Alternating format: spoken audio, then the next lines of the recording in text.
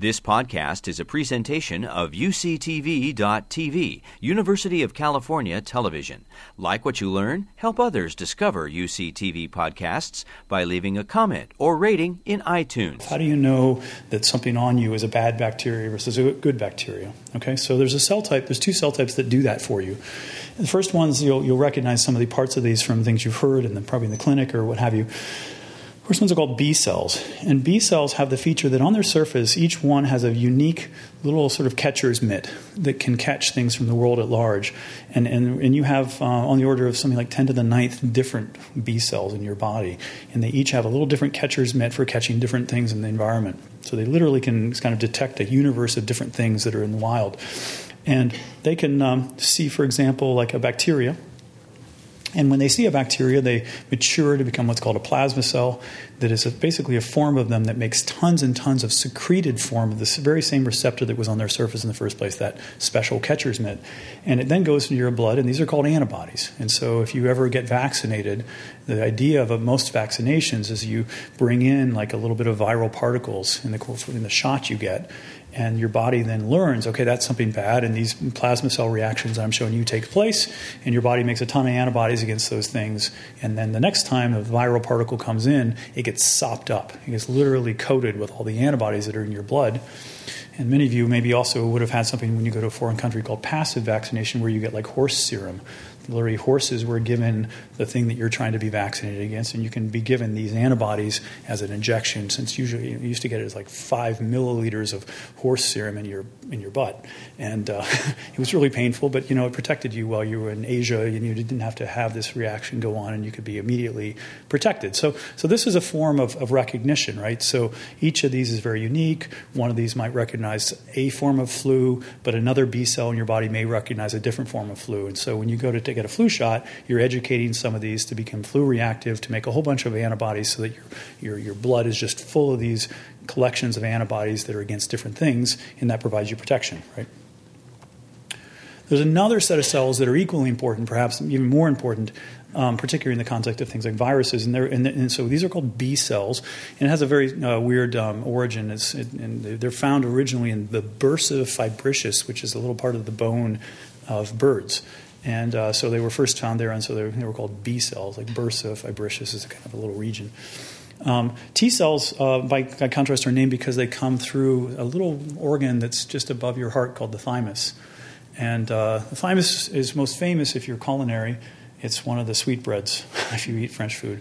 So the thymus and the pancreas are these very rich organs that you can, or if you go to South America and in Argentina, they'll put them on a parrilla. They're delicious. Anyway, but they serve a very important function because both of those are places where these immune cells are developing. Right? So the bursa is where you make B cells, and it's actually your bone marrow in humans is where we make our B cells. So you can think of it as bone marrow if you want. And T cells come through the thymus. And so what T cells do that are different is that T cells also have a receptor on their surface. And here we're just showing the surface of a T cell. It would also be, I showed you one, right? But imagine it as a sphere for the moment.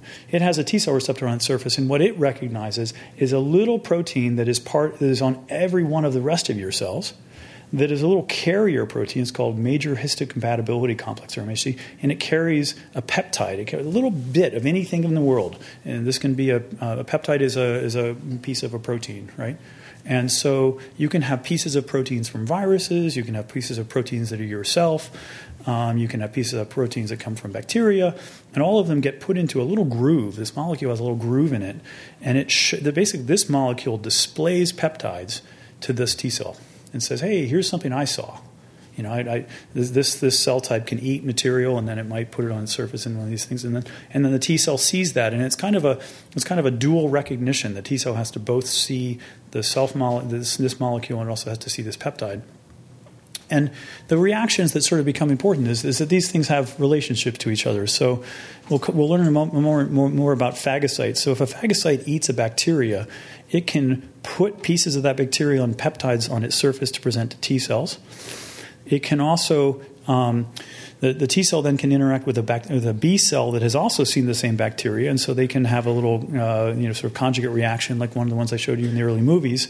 And the net result of this is maybe the B cells make a ton of themselves, and they make antibodies, and the T cells make copies of themselves, ready to see them wherever that peptide may show up again. And so the immune system is really like this memory. It has this memory of all the things that have happened, and there's two kinds of cells that really see that in the form of the molecular structure of everything else around you.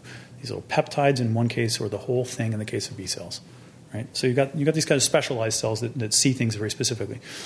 So to give this a little bit of flavor, so you can see this anatomically, I have to describe something that's called lymph nodes, and many of you will know these most intimately through your mother feeling your glands. The glands right here. Many people remember this, right? So if you have a cold, what your mother or you are feeling, or your doctor, is actually your lymph nodes. So you have a series of lymph nodes all over your body that are kind of like, if you want to think of this as an army analogy, your immune system arrays itself in lymph nodes kind of like a base. And that's the place where the immune system kind of has its home. And there's different zones within. These are basically sacks of cells, of immune cells. And there's zones that have B cells in them. This is so to give you a dimensionality, this is not very well to scale. This can hold around 10 million total cells. Each of your little lymph nodes, maybe more, depending on which one it is. And when you get a cold or a flu, the reason why your glands swell is because you're getting a major immune response. And that's how your mother or you know that you're having a response to, like a flu or a local cold, is that those lymph nodes expand as the immune system expands, learning about the pathogen or the foreign thing, and then starting to make copies of itself in order to handle it. And I'll show you a little bit of movies in real time of how that works. But again, keep in mind that this is zonal. There's different regions of this that we can look at. And the way we do this in the lab, to give you a flavor, we either can use biopsies coming from the clinic, or more often we do this in mouse models because of the accessibility of studying things there and really reliably, et cetera. So we can put, for example, labeled T cells from one mouse into another mouse. And we might do some sort of vaccination, for example, and then we can either literally invert that mouse underneath a microscope, or we could take an organ from it in order to study the cells within the organ and understand how they're all communicating with each other. So I'm going to show you a little bit about how that works. The red cells here are B cells, green cells are T cells. We're looking at this same organ. These are a couple that are slices through, and then you can render that on FOSS, but of course it's a three-dimensional, so I'm trying to give you a sense of the three dimensions. And it looks like this may not. Oh yeah, this place is good. So this is sped up, but I hope you're recognizing something immediately, is that these green T cells are crawling around a lot faster than the red cells. And the reason we think that is remember, the green cells have to survey surfaces to find those peptide MHC complexes, to find the bits of the world at large. So it requires that your immune system is basically crawling around your body all the time looking for stuff. And most of these T cells will live a fruitless, sad life where they never find what they want, what they're made for. But that's good for us if they never find what they're made for, because that means we're not infected. Whereas the B cells, because they're waiting for things to come touch them, seem to be able to just hang around in their little zone and wait for a bacteria to kind of come challenge them and hit them. So we have these, you have some things that represent the desire of the immune system to kind of catalog you and recognize you. You've been listening to a podcast by University of California Television. For more information about this program or UCTV, visit us online at uctv.tv.